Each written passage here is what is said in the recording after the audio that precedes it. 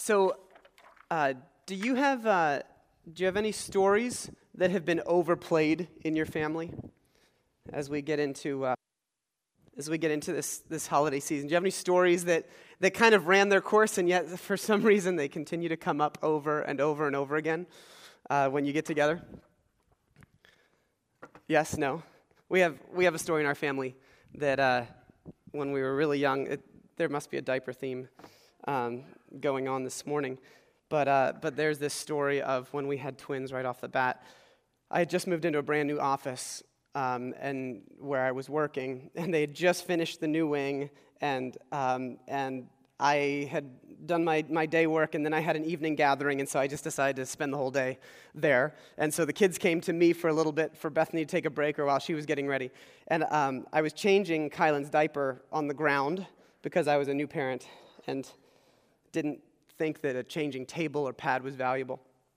And so I've got the diaper off, and I'm just sitting there kind of doing my thing and taking my time because I'm not quick at these things. And all of a sudden, the pureed peas come through my son, and they had not changed consistency at all. And not knowing what to do, I find myself just kind of, as there's this movement toward the carpet, just kind of lunging and just holding twice-baked pureed peas in my hands and just sitting there having no idea what to do because I didn't want to call out. I didn't want to ask for help. I was truly paralyzed in that moment. And so Bethany comes down the hall, and she looks in my office, and she just sees me here with a naked baby on the ground and holding something that I dreadfully wish I had never had to hold in my life. And she thought it was the funniest thing ever, and thought that, well, let me just slow down and savor this moment is what my wife's attitude was. And so she loves to tell that story, and it's been told so many times that the boys have a lot of pride in it. And my other son, Judah, I mentioned they're twins. He thinks he's convinced it was him that did it because the story's been told so many times. So he's adopted it as his own. And sometimes there's just stories that continue to come up over and over and over again. But stories communicate something that a statement never can, right? I could say, yes, our lives changed a lot with twins. I could say that statement. They were work. Or I could tell that story, right? And all of a sudden there's a texture to the statement, so to speak. It does not do the same thing to say, yeah, our lives changed, as to tell the handful of poop story. And so there's something that happens with a story that communicates something that a statement never could. I can tell my kids, your great-grandfather lived a long time ago. I'm sorry, your great-great-grandfather lived a long time ago. Or when we start singing the Christmas songs of Jingle Bells, and get to that verse that says, just get a bobtailed bay, 240 for his speed, hitch him to an open sleigh, and crack, you take the lead. I can say, hey, I remember when your great-great-grandfather told me that 240 meant that's how fast a horse could run a mile in, and the faster time, the lower time was the stronger the horse was. And he told me how he used to date your great-great-grandmother when he was born in 1901, how he used to date her by taking her out in a one-horse open sleigh. And I can tell him about that. That's a different thing than saying your great-grandfather lived a really long time ago. A story does something that a statement could never possibly do. And so we pass on stories to give our words meaning. We tell stories to remind us of the past so that we can somehow find a way to connect it to the future. Statements can be helpful, but stories are literally how they come to life. God is faithful. That's a statement. It's a worthwhile statement. You will find it in the scriptures over and over again. It's a proclamation. But if you say, last year I was beginning to think that joy was no longer possible for me. But then XYZ happened. And then God met me and slowly walked with me. And here's where I'm journeying now. That's a demonstration, not a proclamation. That shows, that is a story that helps a statement come to life. All right? And it's different because when we do that, words take on flesh. Words become flesh, like Jesus. There is a lack in today's Christianity of words becoming flesh. There's a lack of letting our stories make our statements instead of simply making statements. I want us to make progress in this area just a little bit today. I want us to explore why the stories of God must remain central and what they can do in our lives when we allow them that. I want us to be emboldened by the Spirit of God to see the great story for what it is, but also to learn how to tell it in our own lives better than ever. Because in telling our stories, we might even find the faith that we are looking for as we learn to tell the great story and how it fits to our story.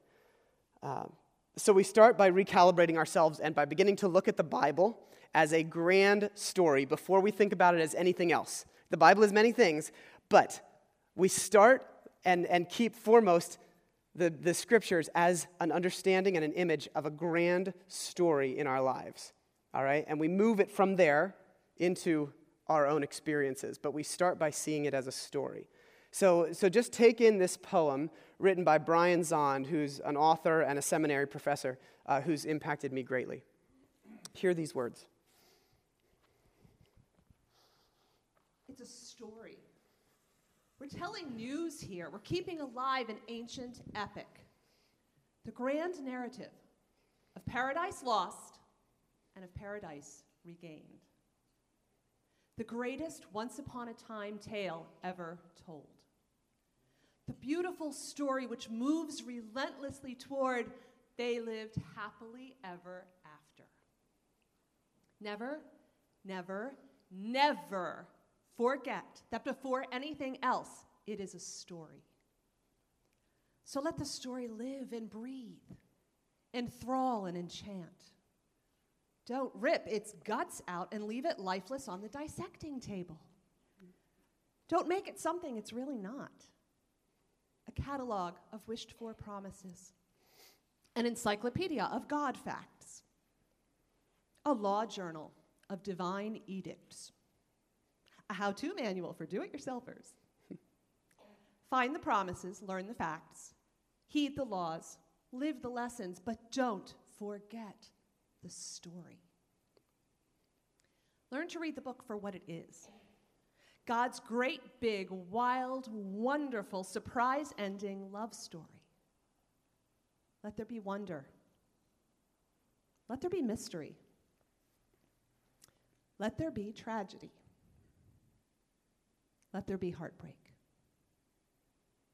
Let there be suspense. Let there be surprise. Let it be earthy and human. Let it be celestial and divine. Let it be what it is, and don't try to make it perfect where it's not. The fantastic story of creation, alienation, devastation, incarnation, salvation, restoration. With its cast of thousands, more Tolstoy novel than a 1,000-page sermon. It's a story because we are not saved by ideas, but by events. Here's a plot line for you. Death, burial, resurrection. Yes, it's a story, not a plan, not an ology or an ism, but a story. And it's an amalgamated patchwork story told in mixed medium. Narration, history, genealogy, prophecy, poetry, parable, psalm, song, sermon, dream and vision, memoir, letter. So understand the medium. And don't try so hard to miss the point. Try to learn what matters and what doesn't. It's not where and when Job lived, it's what Job learned in his painful odyssey and poetic theodicy. It's not how many cubits of water you need to put Everest under a flood, but why the world was so dirty that it needed such a big bath. Trying to find Noah's Ark instead of trying to rid the world of violence, really is an exercise in missing the point. Speaking of missing the point, it's not did a snake talk, but what the freaking thing said. Because even though I've never met a talking snake, I have sure had serpentine thoughts crawl through my head. Inert facts are easy enough to set on the shelf, but the story well told will haunt you. The story well told. That's what's needed. It's time for the story to bust out of the cage and take the stage and demand a hearing once again. It's a story, I tell you. And if you allow the story to seep into your life so that the story begins to weave into your story, well, that's when at last, my friend, you're reading the Bible right. Thanks, Sabrina. When we begin to look for these things, when we begin to see the story, it starts popping out everywhere. Luke begins his gospel by literally saying, many have undertaken to draw up an account, to tell a story of the things that have been fulfilled among us, just as they were handed down to us by those who from the first were eyewitnesses and servants of the word. With this in mind, since I myself have carefully investigated everything from the beginning, I have decided to write an orderly account for you. I have decided to tell the story as well. I'm about to tell you a story, he says. Don't miss it. The beginning of the book of John is what Sabrina read, celestial and divine, we might say. In the beginning was the Word, and the Word was with God, and the Word was God. And it gets very, very high and holy in its language, and it's beautiful. He was with God. Through him all things were made. Without him nothing was made that has been made. In him was life, and that life was the light of all mankind.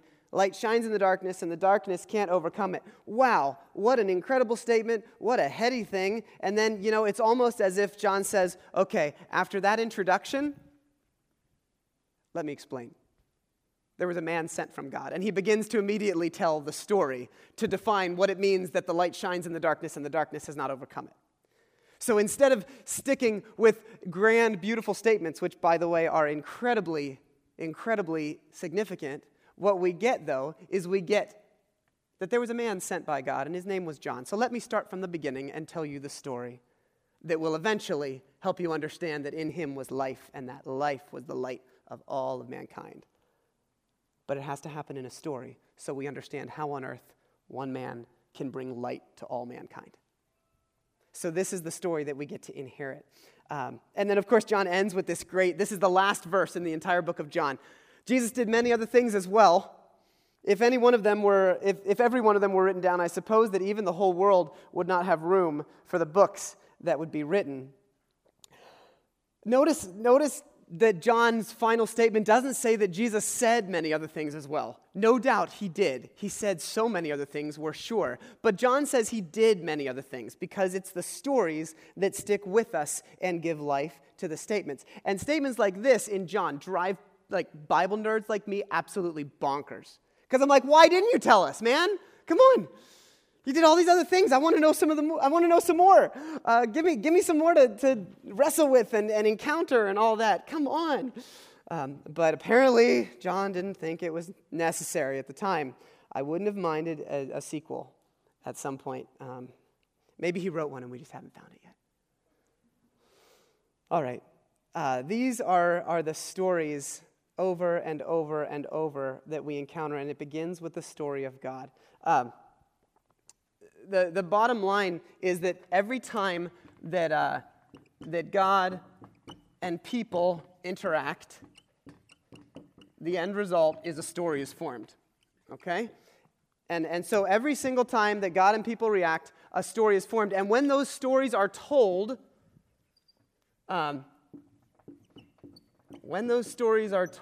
what they do is they end up, oh boy, this is going to be a tree. Okay. Is what they end up doing is they end up being kind of the organic matter that builds our faith. We tell stories, we tell the story of God, we tell the stories of what's happened in our own lives, and our faith is able to grow stronger and stronger because we are seeing the things that we are told are true in real life. And we need this to happen. Otherwise, we'll be stuck with a whole bunch of statements about God, but no experiences with God, no glimpses of what faithfulness looks like in the real life, and that's what discipleship is all about anyways. There was a section that captured me this week when I was considering the role of story in strengthening our own faith, and it's found in the book of Hebrews in chapter 11. Now, the book of Hebrews is really interesting, and unfortunately, we're not going to get into it too deeply today, but it's written, there's debate over whether it was written by Paul or another author. I'm on the fence about it after looking at it from a number of angles still. It's not that important. But anyways, the author of Hebrews, he's writing to a people who are entrenched in their Jewish faith, but trying to follow Jesus. And what they're finding is there's a whole bunch of legalism, and there's a whole bunch of understanding of the sacrificial system and the temple and all of this stuff that they're having trouble letting go of. And so the writer of Hebrews uses very harsh language at times, but to try to help them understand that you are walking into a new law, a new covenant truly, and there are some things that you are allowed to leave behind. All of these regulations and rules that have defined your faith and your standing with God are now no longer present. And so they're struggling, though. You can tell. As you read the whole book of Hebrews, you can tell that they're struggling so much. And Paul's just trying to push. Just keep your eyes on Jesus all the time. You're going to be okay. But in the midst of a difficult world of belief and trust in Jesus, because they're getting persecuted, they're struggling with, is this even right? Because I'm walking away from essentially the faith that I've inherited and adopted and taken on as my own for much of my life. Is this right? But also, not only is this right, but I'm getting killed because of it. My friends are getting killed, so this is not exactly low-level, risk.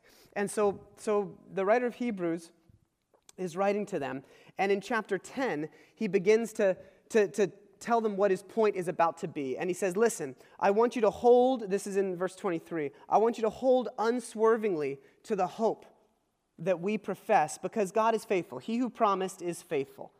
And so in the midst of this, think about how you might be able to spur each other on, okay?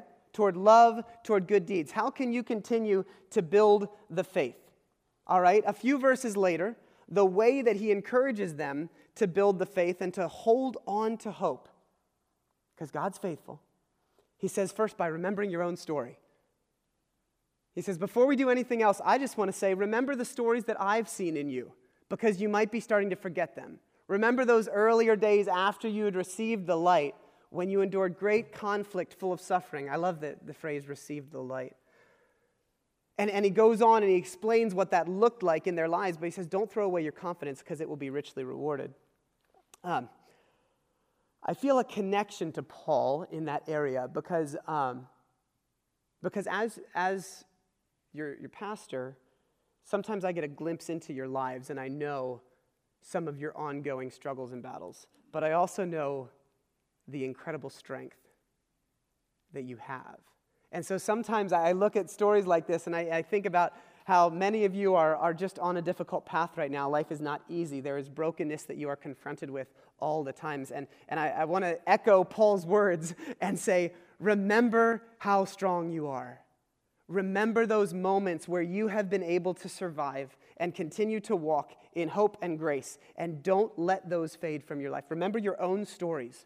And sometimes we need people to tell us our own stories. You get that? Does that make sense? Sometimes when we're weak, we need people to say, I know you. I know that you are strong. And I know that you're going to keep walking through this. I know that you've seen God's faithfulness. I know that you believe that God is present. And I'm just going to remind you that I've seen you be in touch with that presence and continue to take one step after another over and over and over again. So don't throw away your confidence, because it's going to be richly rewarded. I'm going to tell you your own story, and I'm going to let that build you up. So Paul, we'll just call him Paul right now, because I go back and forth, like I said, all the time. So Paul's writing, and then he says, he begins this new statement that is a continuation of the old at the beginning of Hebrews chapter 11, and he defines faith. He said, now remember, we're talking about building faith. We're talking about how God is faithful, okay? And faith is confidence in what we are hoping for and assurance about what we do not see. So he openly acknowledges that there are things that we do not see that actually require our faith, right? And then he says, this is what the ancients were commended for. And just a side note, a few of us on the pastoral team were talking earlier this week, and sometimes just to shake ourselves out of maybe flat Bible thinking, like Paul, we are closer to Paul in terms of chronology than Paul was to the first fathers of Christian faith, to Abraham and Isaac. We're more contemporaries with Paul than he was with them. So he says, look at the old folks. Look at the ones who've gone way before us, the ancients. Paul thought of Moses and Elijah and Abraham as ancient people. Just grasp that for a minute, because it helps us. Because sometimes we just think that these were all like buddies hanging out with each other. Okay, the scriptures tell stories of thousands of years put together, and that's why it's so powerful. It's God's faithfulness through that whole time. But let's not lose that impact. But so he says this is what the ancients were commended for. So Paul has just said, I'm going to remind you of your own story. And he says, and then I'm going to tell you some other stories. I'm going to tell you some other stories to build your faith. Because faith is about confidence in what we can't see, the willingness to persevere and keep walking. And so he begins to dive into these stories, and we're not even going to go through all of them, because the point is how he's doing this and the overall theme, not the specific content. But he talks about Abel and how Abel desired to give God sacrifices that were pure. And he talks about Enoch, who wanted to walk with God so closely, and he was taken up with God. He never even experienced death. And he talks about Noah, and he talks about Abraham, and how Abraham, even though, this is in verse 8 of chapter 11, by faith Abraham, when called to a place he would later receive as his inheritance, obeyed and went, even though he didn't know where he was going. Okay, so he's talking about Abraham didn't have this thing figured out. He didn't know where he was going or where the path would head. But Abraham is commended for his faith. He made his home in this promised land, and he lived like a stranger in a foreign country. Abraham, model of faith. Let's just give a little bit of commentary on Abraham for a minute. Abraham, married to Sarah. God says, go, trust me. He says, okay, they get into a new land. There's a slight risk, given the fact that Sarah's pretty. Oh, she's not my wife, she's my sister. Do you want her? You may marry her. Not a great act of faith there, yeah? Like, I don't know how many of you are married and look over at your husbands and say, yeah, there's a real glimpse of a faithful guy willing to give me up to save his own skin. We need to remember this, because we read the stories of faith, and all of a sudden we take their humanity totally away from them. And we think that in order to be one of those great people that stories are told about one day, we got to be like Abraham, who listened some of the time. Like we just need to understand that Paul is trying to tell the story of victory, but Paul is fully aware of all the defeats that are in here too. And so he goes on and he tells the story of people who kept walking. And they kept walking over and over again. And it's beautiful because they kept walking, not because they walked perfectly. And so he uses this by faith. It's called an anaphora, is the English, the literary thing that he's doing. It's a short phrase that's used over and over and over again. And what it does is it gets us out of our head and into our heart. There's this repetition, by faith, by faith, by faith. He kept walking. By faith, he kept his eyes on God. By faith, he listened and he was uncomfortable. By faith, over and over. And all of a sudden, we start to feel this rhythm, okay? And there's this thing that the writer expects, that when the stories are told and when the stories are heard, they will change and strengthen the listener. And he's right. And this is how we persevere in our faith. It goes on. We're going to look at just a second at the verse that that I think is maybe the most significant in all of this. But developing our faith by telling stories, it changes us in some huge, huge ways. And one of the biggest ways that it changes us is it helps us understand God. Do you know what crowdsourcing is? Okay, crowdsourcing is essentially when somebody needs information or help, and so they throw it out, usually to the entire world of the internet, all right? And so what happens is everybody gives their collective knowledge, and they create something. And so when we tell our stories, we begin to understand God more by actually crowdsourcing our God awareness. All right? So we tell stories of how each of us is being encountered or is encountering God or being changed by Jesus. And the more stories we hear, the deeper glimpse we get at how God works. Because God might work in your life in a way that is different than how I typically perceive God. And if you don't believe that, just look at the upbringings of people in church. The type of church that you were brought up in, if you were brought up in a church, either defines how you experience God or is the exact way that you don't experience God because of being brought up in that church. One of those two things. You'll say, yeah, I was brought up in a charismatic church, and that didn't go great for me, so I never experienced God through the intense emotions. I'm very grounded in my intellectual faith. Or you might say, but it's because of those things. So we are formed by our upbringing. Or maybe because you grew up in a charismatic environment, you're very open to the Spirit's movement because you've seen it in beautiful ways, and you experience God like that. But we need to hear each other tell stories of where we've been changed, of where Jesus is changing us into his image to love the world better. So we understand God better by telling our stories. This might go without saying, but we understand each other when we tell our stories better. Last weekend, 11 of us men were gone at our first annual men's retreat, spiritual formation retreat, and there was a ton of storytelling that happened on that weekend.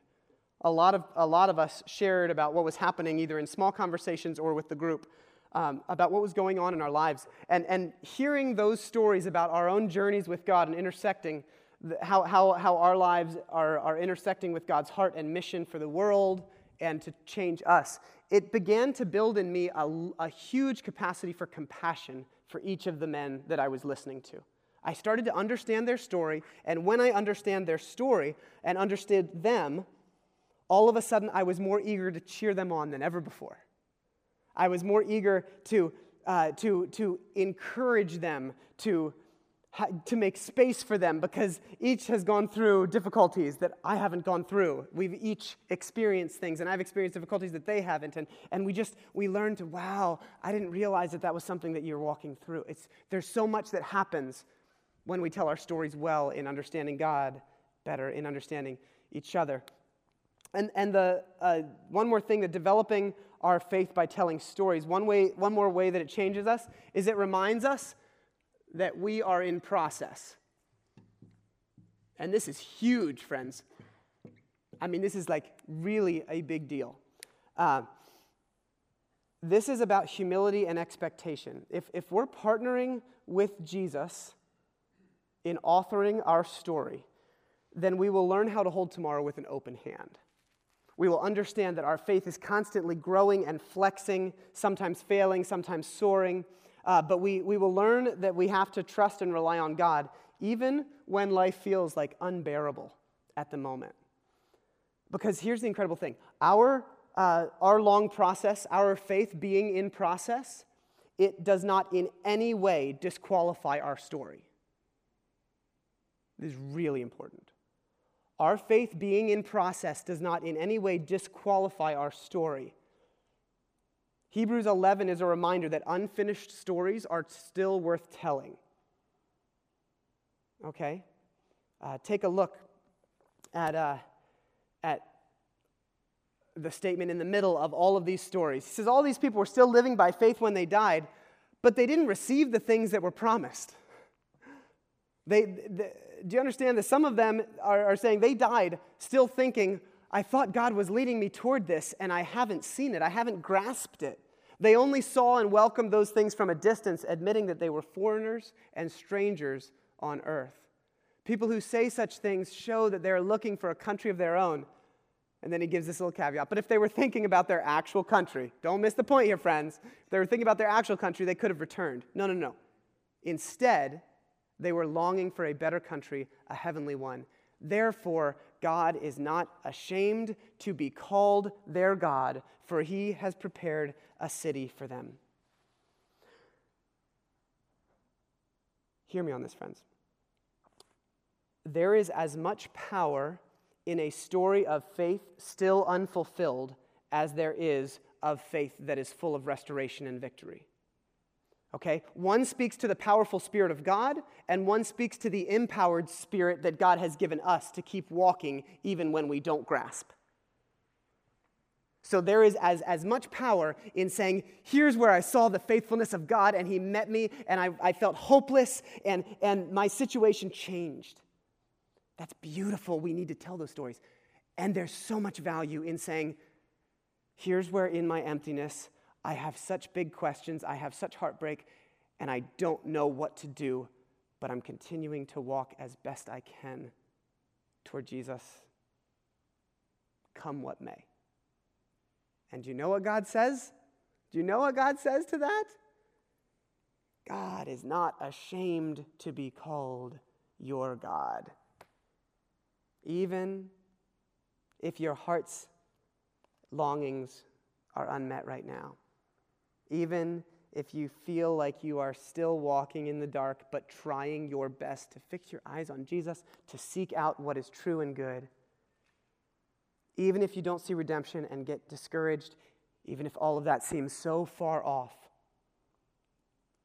God is not ashamed to be called your God because he is preparing a city for you. So don't be ashamed yourselves to call him yours. Don't be afraid to tell your story. There is so much value in it. And I know that it's not easy. I know that so many times learning how to give words and voice to such mystery is very, very difficult. But I think sometimes we convince ourselves of all the reasons that stories aren't worth telling in our lives. We convince ourselves, we have these barriers. And the barriers are very different for different people. For some people, a barrier to telling your story of God's faithfulness or your story of faith is... One of your barriers is you're worried I'll look good. You're worried if you share about God's faithfulness that you'll make yourself look really good. Like, look at this. God provided for me. Or I was able to stay strong in this area. Or I was able to love radically. I was able to forgive, and it changed everything. And we're like, well, I don't want to put myself on a pedestal. If that's a concern, by the way, if that's actually a concern, then you're pretty much disqualified yourself from even having to worry about it. Okay? If you're worried about looking good, that reveals the heart enough to say, get over it, you're fine. If you're completely unaware of this, that's when you need to tune in. If you're like, yeah, pretty impressive as a disciple. Never thought about that before. Yeah, you need to think about that.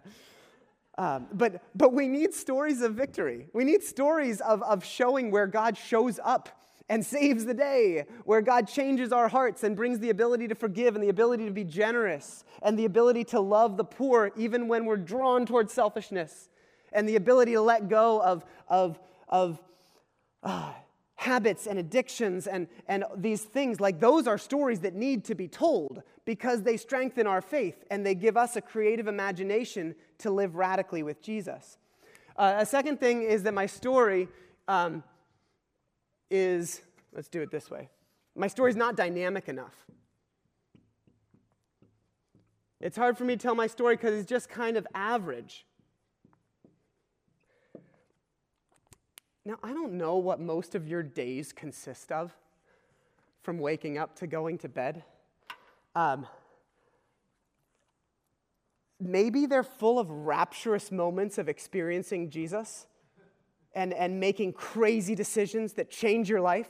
Most of my days are about getting one of my kids to put their pants on and then finally saying, you know what, I don't even care. Or they're sitting over coffee with somebody and hearing their story, or it's trying to figure out how to fix my email because my phone won't let me send from my LifePath account, and things like this. And we have to learn that if we think that the only thing that God is in is the amazing moments that occur about once every 5 or 10 years, or in Abraham's case, 17 years between the 2 times that he heard from God, if we think that that is the story to tell, or the only story to tell, we're totally missing the mark. Brother Lawrence wrote he was one of the ancients, one of our ancients, and one of the early desert fathers in early Christianity. He wrote a book called The Practice of the Presence of God, and he lived and worked at a monastery, and he devoted his life to doing what? Dishes. And he hated doing dishes. And he decided that if I am going to learn that Jesus is in every single thing, then I am going to be the dishwasher at my monastery. And through the years, he learned to experience the rapturous love of God as he was washing dishes. Fully available, fully full of joy, changed tons of lives after that with his writings and his actions. But the point is that most of our moments are really mundane. And so when we learn to tell stories that are not super dynamic of God being faithful to meet us in the little moments of discouragement, whatever, that's actually speaking to each other more than you realize. Those huge, crazy, life-changing moments where you make a decision on faith and say, oh my gosh, everything's about to be different, those totally happen. I can rip off 10 of them that have happened within this church right here.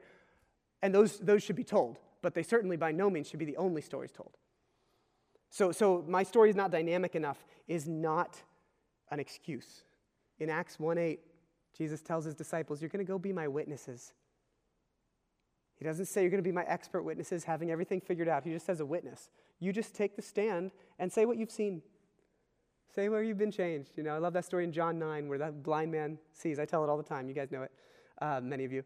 You know, Jesus gives sight to this blind man, and all the Pharisees come and they say, tell us, we know that this man's a sinner, because don't try to tell us that he did anything else, because they're really upset about it and they're trying to get dirt on Jesus. And he goes, I don't know. All I know is I was blind and I can see. That's all I know. I don't have a theological statement on all of this. I was blind, but now I see. Be my witness, Jesus says. Tell what you're seeing, what you're experiencing, and that's enough. And the final thing is that it's too shameful. My story's too full of shame. And by the way, when I talk about telling stories, I'm not talking about up on stage here. There might be times and places for that, but I'm talking about just learning how to share with each other.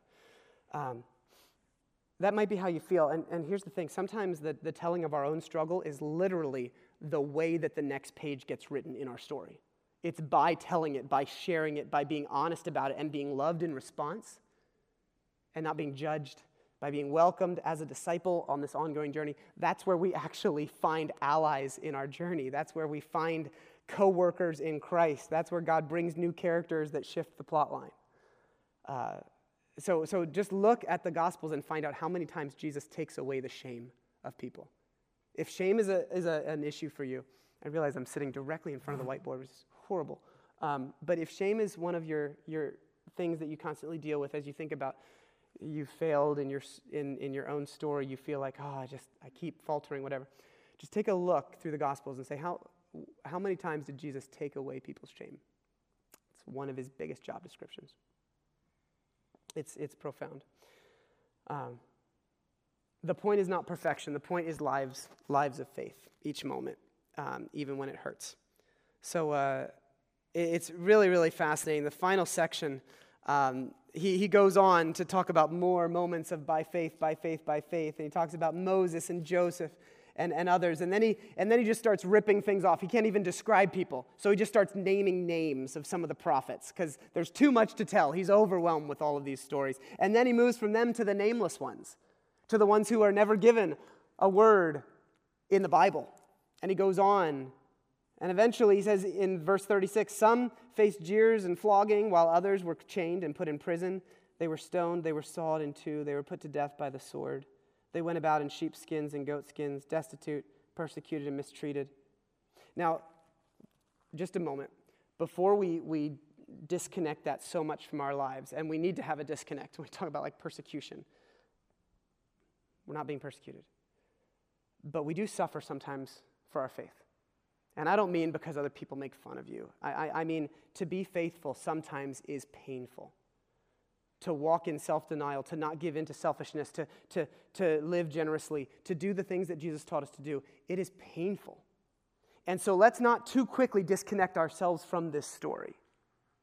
Because the next line that he talks about, when people walk through pain as they are trying to seek and follow Jesus, when it's hard, when they've suffered, he says the world was not worthy of them.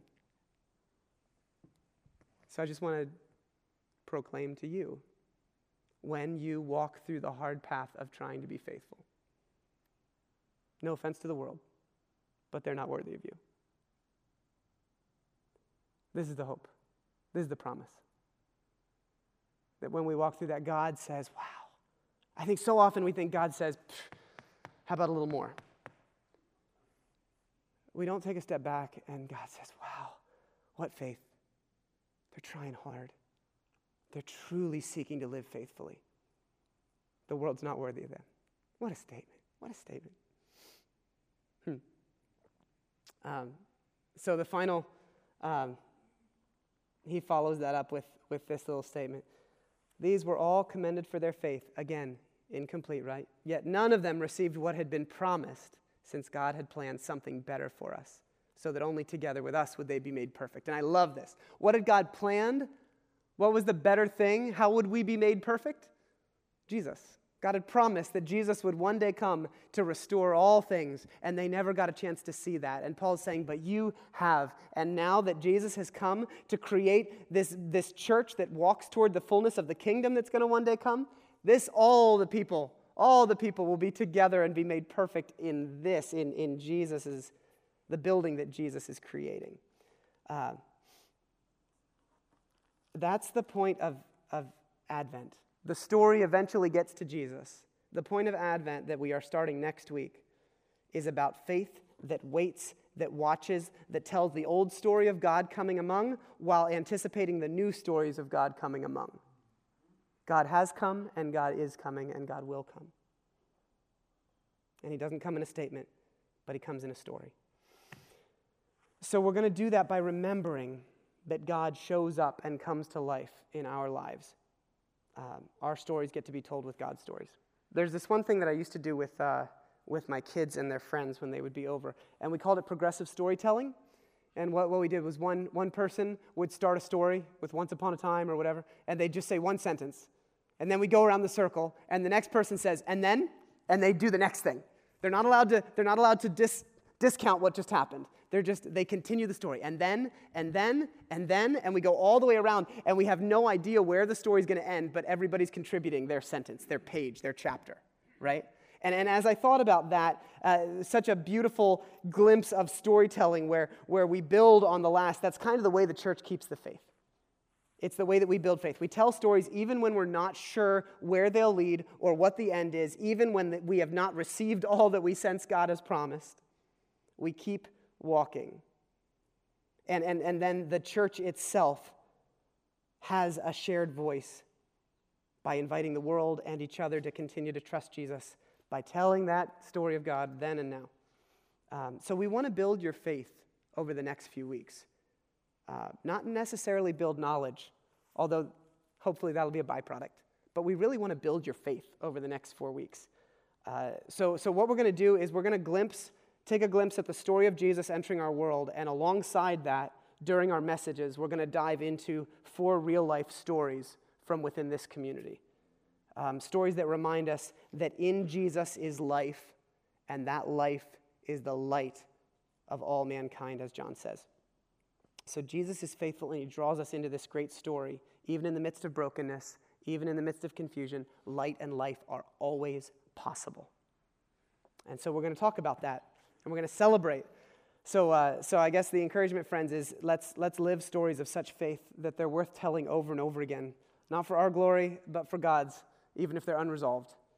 All right? So I'll encourage you that as you explore your story over the next month with God's story, keep the pursuit of Jesus at the center. Keep walking in humility and expectation, and be unafraid of being constantly changed as you walk. May you be filled with faith and readiness to write the next chapter, because your story is worth telling. Let's pray. God, we thank you for the ancients and their stories of faith, of continuing to walk following Jesus. We thank you for Abraham and Moses.